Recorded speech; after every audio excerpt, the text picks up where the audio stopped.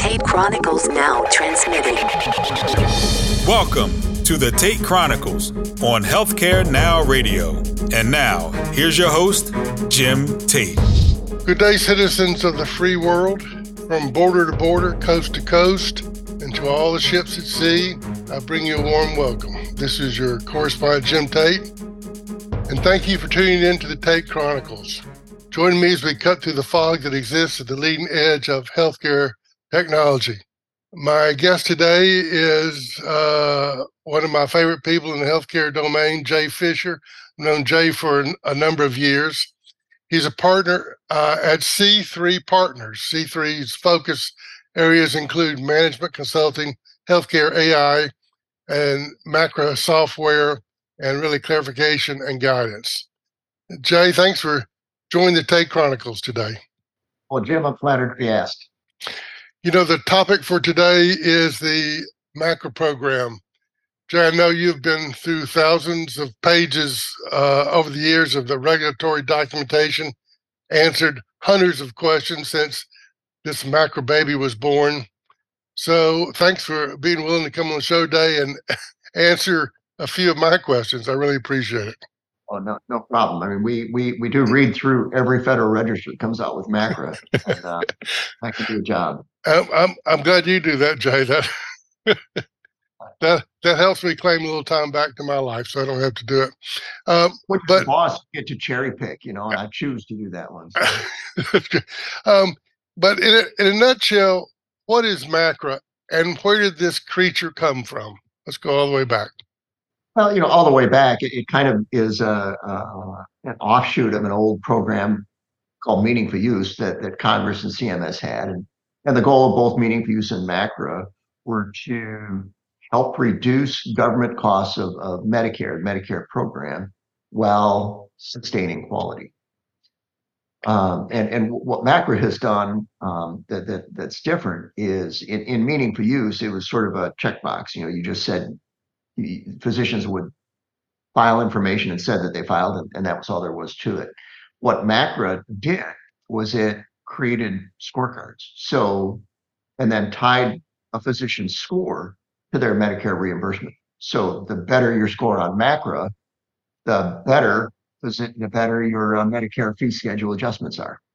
And to my understanding, the MACRA score you talk about, this is a annual score that is achieved or calculated. Of course, the algorithms can be exceedingly complex, but for either individual providers, or it could be for a number of providers that are in a tax ID number. And the reimbursement, to the best of my understanding, is that there is a baseline reimbursement, and based on your MACRA/MIPS score, you can get a positive adjustment or negative adjustment. So it's carrots and sticks. It's carrot and sticks. And interestingly, the way Congress set up the program is that it's they refer to it as revenue neutral. And essentially what that means is that Congress expects some of the physicians every year to have poor MACRA scores and get penalized. And those penalties fund a pool of money that gets reimbursed out to those providers who have good scores and rewarded. So the more penalties that are incurred, the more money there is available to pay high performers. It's funny, of course, the government entities in this don't like to use the word penalty, so they call it a negative adjustment, reimbursement adjustment. Very clever. Yeah, it is clever. Well, they make the big money. But the range of how much you can have a positive adjustment as opposed to a negative adjustment, the maximum minimums there, that has changed over time. Where are we now with all that, Jay? Well, in the early stage, the negative adjustment was fairly small, but for about the last 3 years now, it's at the maximum of 9% negative adjustment. Of course, the positive adjustment, like I said, it depends on how many physicians are penalized or receive negative adjustments themselves in a year. And the reality to that program is, so if you do nothing at all in MACRA, you earn a 9% penalty. In other words, your Medicare fee schedule for a full year is reduced by 9%. But the reality is that CMS made the program fairly easy in the first few years so that the thresholds to achieve positive adjustments were pretty low.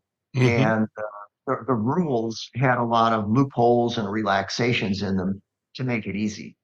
The upshot of that was through about 2021, even though there's a lot of, I guess, noise around MACRA about how difficult it is and how expensive it is, through 2021, from 2017 through 21, never had more than 3% of the physicians in the country been penalized. So, to put that number into context, when Congress created the program, they built the program such that every provider who scored below an average would be penalized. Well, CMS held the average artificially low for a long time. Long term, CMS expects and Congress expects that roughly half of the providers in the country are going to be penalized in any given year. The context for that statement, in 2020, so when you read the Federal Register, far in the back pages, there's an assessment that CMS publishes each year that says how many providers, what percentage of providers they expect to earn penalties. For 2022, CMS expected for the first time ever that about 30%, maybe 33% of the providers would get penalized. In 2023, they projected 30%. And they haven't yet published, I haven't seen the 34 numbers. My guess, personally, as I look at trends and how people are scoring, I'm guessing that 2024 is going to come pretty close to that 50% number. Now, this is still a big surprise to people because the 2022 scores and penalty percentages were really just published about a month ago. So this is all new information. This penalty is a big surprise. And so part of to me, black box aspects of this, Jay, maybe you can answer for me. And so if, what do we say, only 3% of providers were penalized, well, some of those providers perhaps maybe were in a rural area or they're not doing a lot of Medicare reimbursement. But then and so if they get penalized, they're losing a percentage of not too large a pile of money. But if you have a giant Medicare provider, maybe doing a lot of procedures or things like that, and is billing quite a bit, and they're able to get the maximum positive adjustment to be zero sum, they're going to have to be a lot of folks who are penalized to make up, for the large Medicare billers who have a positive reimbursement. How does that work out? Well, you're absolutely right. Is that in general, the smaller providers tend to have a harder time of it. We can get into a lot of the details, but probably the core idea comes around how providers report quality. And those providers who have bigger volumes of patients have an easier time coming up with enough patients to come up with to have a quality score that's really representative of their practice. If your patient volume is too low, you just don't get enough patients in your quality measurement engine to really evaluate how well you're doing. And the way the scoring system works, those guys end up with lower scores. And I'm glad you mentioned quality because we don't have enough time today and go into extreme detail of each one of the categories that makes up somebody's annual MACRA MIPS score. But we know the category that has the biggest footprint is quality. And so there's certainly to do well in this program, it's not only to take care of your patients well, but it's also to report quality measures that are, quote, high value. And so, decisions are made on a provider or 10 level about what quality measures to report. And unless there's some expertise making those decisions, you can kind of be shooting yourself in the foot. Oh, absolutely. I think the biggest impact that any physician group has on what their quality score will be is the decisions they make at the beginning of the year on what measures they will choose to report. Mm. Because there's depending on whether the provider's reporting out of their EHR or through a certified registry or one of the other couple of methods, there's a little extra not really work the physicians have to do, although there's a little of that, but it's work the administrative staff has to do in attaching quality compliance codes to every claim. And that can be a fair amount of work. Well, and as you mentioned, smaller practices may not have the necessary expertise as to a large surgical practice that can essentially have somebody who's full-time working on this. What services do you provide relative to the MACRA program? What do you do for folks, Jack? Well, what we found that people value the most, it depends a little bit on the size of the practice and the character of the practice, but the bottom line for almost all of them is information. It's what do we have to do to achieve the best scores with MACRA. So our core offerings are around MACRA optimization, which tends to be quality centric. What are you doing on quality? But we also help with the interoperability components, and we help with cost a little bit. So it's generally all about how do we make the score better. And there's a couple tools and methodologies. We're certified as a CMS certified quality registry. We've got a couple of AI products that help automate that process of fixing. Yeah, and so is this that MACRA monitor I've heard talk about that you have? It's a software application. The MACRA monitor is our core software tool. One of the things that we think is very important, and I'm a little surprised I don't see more of it in the marketplace, is that providers can get worried about MACRA and what their scores are, but most important thing is to take the scores that you're earning and convert those scores into a financial statement. And I think that's one of the weapons that we use to help our clients to make a decision how much effort to put into MACRA, right? I mean, if the most money you're ever going to make or lose on MACRA is $5,000 or $10,000 a year, well, don't spend 12 trying to fix it. Sure. Otherwise, or if you've got $1 million on the plate, well, then you better it's worthwhile focusing even a full-time person if you have to. So that financial piece is, I think, unique in terms of what we provide. Certainly, there are some other smart players doing that, but I think it's probably the context within which providers should be evaluating their MACRA activity. If you're just joining us, I'm Jim Tate, and on this episode of the Tate Chronicles, I'm speaking with Jay Fisher of C3 Partners. Jay, one thing I'm interested in is when this whole reimbursement scheme was launched, there were 4 categories. One of those categories is cost. Now, we were always told in the early years, don't worry about the cost category. You don't need to do any work. The government will figure all that kind of stuff out, as opposed to like quality measures. You need to make sure you're selecting the right ones and you're reporting them in the right way, all those things. But there's obviously something new about the cost category. What can you tell us about that? Well, do you have an hour or two? Well, we've got about 12 minutes. So yeah, cost was, if you go back, it's the main reason that the government needs to pay attention to this, right? I mean, cost of healthcare is very high.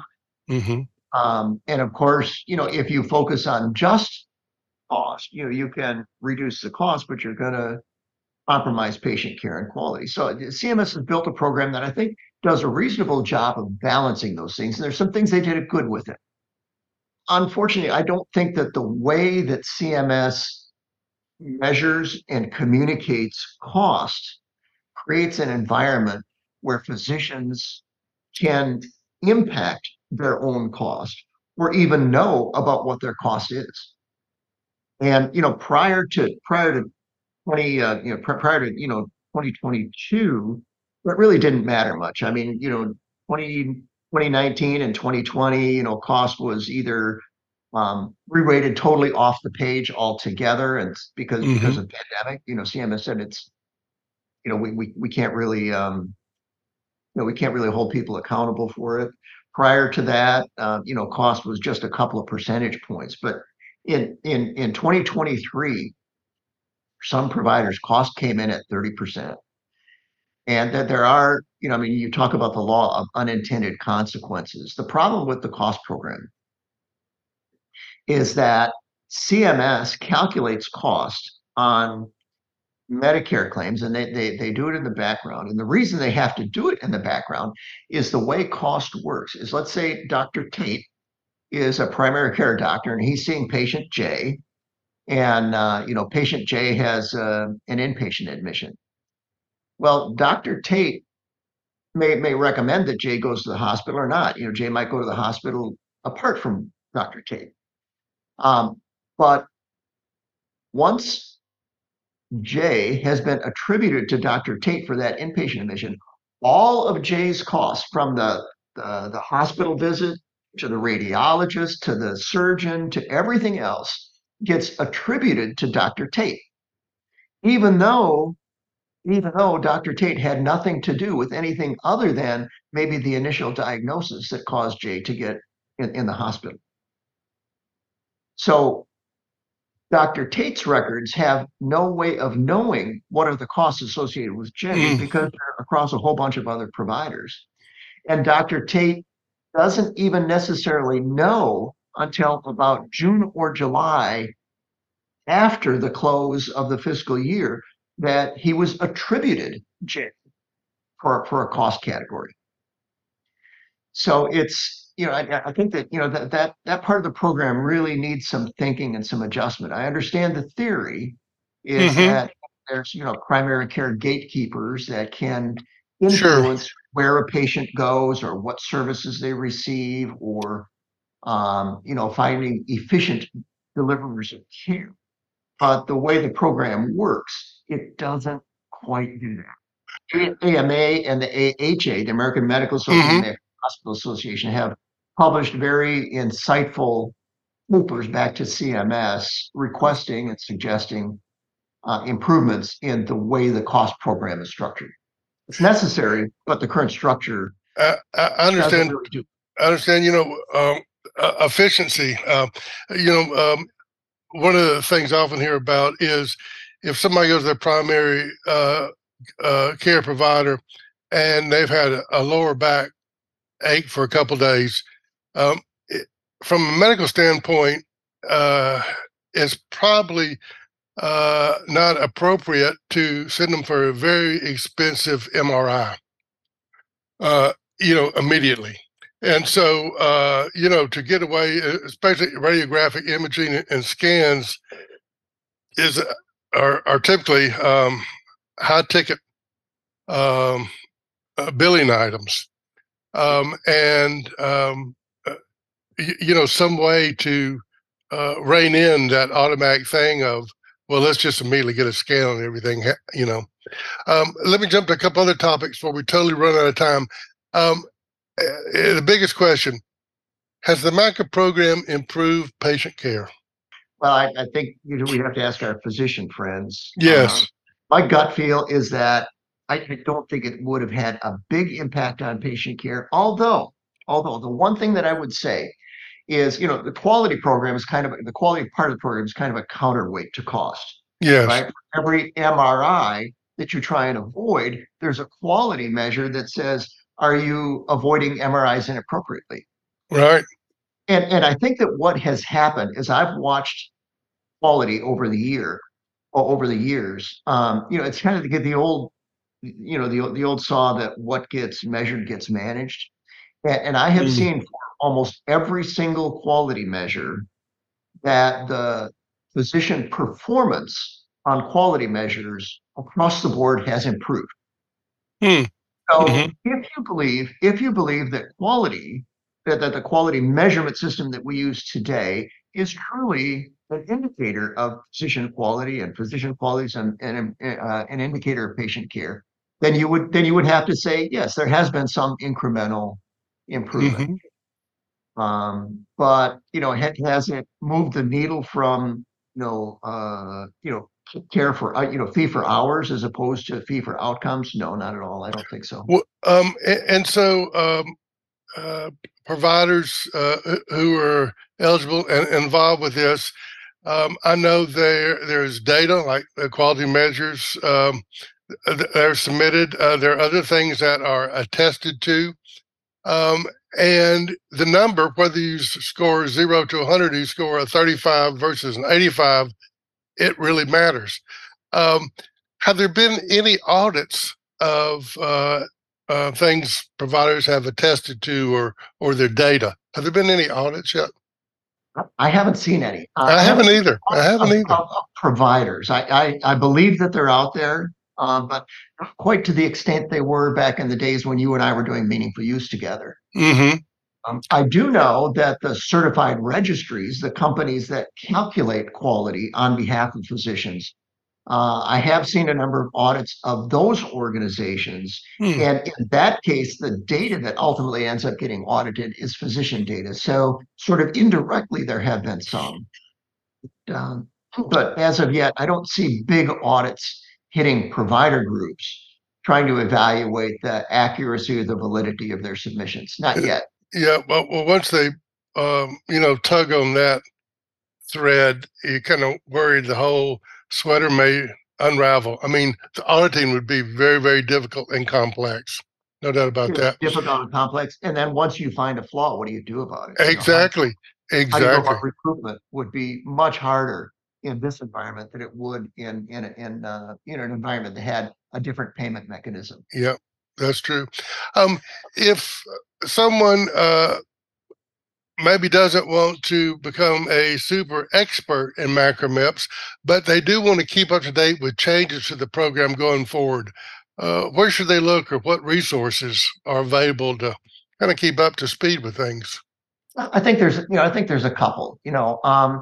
Quite honestly, CMS has done a good job on their website around Hmm. MACRA. It's QPP.gov, I believe is the name of the quality payment program. Yes. It's pretty darn good, and there's a good help desk. I think the other resource is CMS publishes a list. It's on that website of certified registries. And CMS, one of the things that in order to be a certified registry, an organization has to stay knowledgeable. They have to participate in monthly informational meetings with CMS, and they have to commit to providing education and feedback to their clients at least 4 times a year. So the community of certified registries is quite good. I think there are some consultants out there as well, Hmm. uh, but the only certification that provides kind of a third party validation is the CMS certified registry. And again, I think it's good. I think that process is pretty darn good. Well, if our listeners want to find out more about your services, consulting, software tools, where do they go to find out more, Jay? Well, our website is macramonitor.com. Okay, thanks for that. Um, one of the things back in the, kind of final comment on my side, I'd like to hear what you say about it. You mentioned earlier that you and I became acquainted and worked together during the early years of meaningful use, Yeah. where the federal government shelled out, I don't know, tens of billions of dollars to help providers adopt certified electronic health records and then achieve meaningful use. And so the regional extension centers were formed and funded by the federal government. And I believe, and this is not only to, help selection of EHRs, but then like per provider, the regional extension centers got, I think, close to $5,000 per provider to help those folks, provide expertise and knowledge and consulting to get them to achieving meaningful use. I'm not aware of anything like that on MACRA MIPS program. As you say, there's great information on the internet, but there certainly is no funded entity that's going to come in and help folks. No, there's not. I mean, the regional extension centers, that's kind of a blast from the past. Yes. That was, I thought that was a good Yep. Investment that the government made, particularly on behalf of smaller providers. But there is the closest analog to that today would be the certified quality registries. Mm-hmm. Gotcha. Hard to believe, but the time is, as they say, Jay, grains of sand through an hourglass, and our hourglass, all the sand has kind of run through it here. So to our audience, thanks for joining me on this episode of the Tate Chronicles. And of course, I offer a special salute to my guest today, Jay Fisher. Jay, thanks for coming aboard today. You're very welcome. Thanks, Jim. You can find more information on this show's program page at healthcarenowradio.com. That's healthcarenowradio.com. Until we meet again, here's wishing you smooth sailing and safe harbors. Tate Chronicles transmission ending now.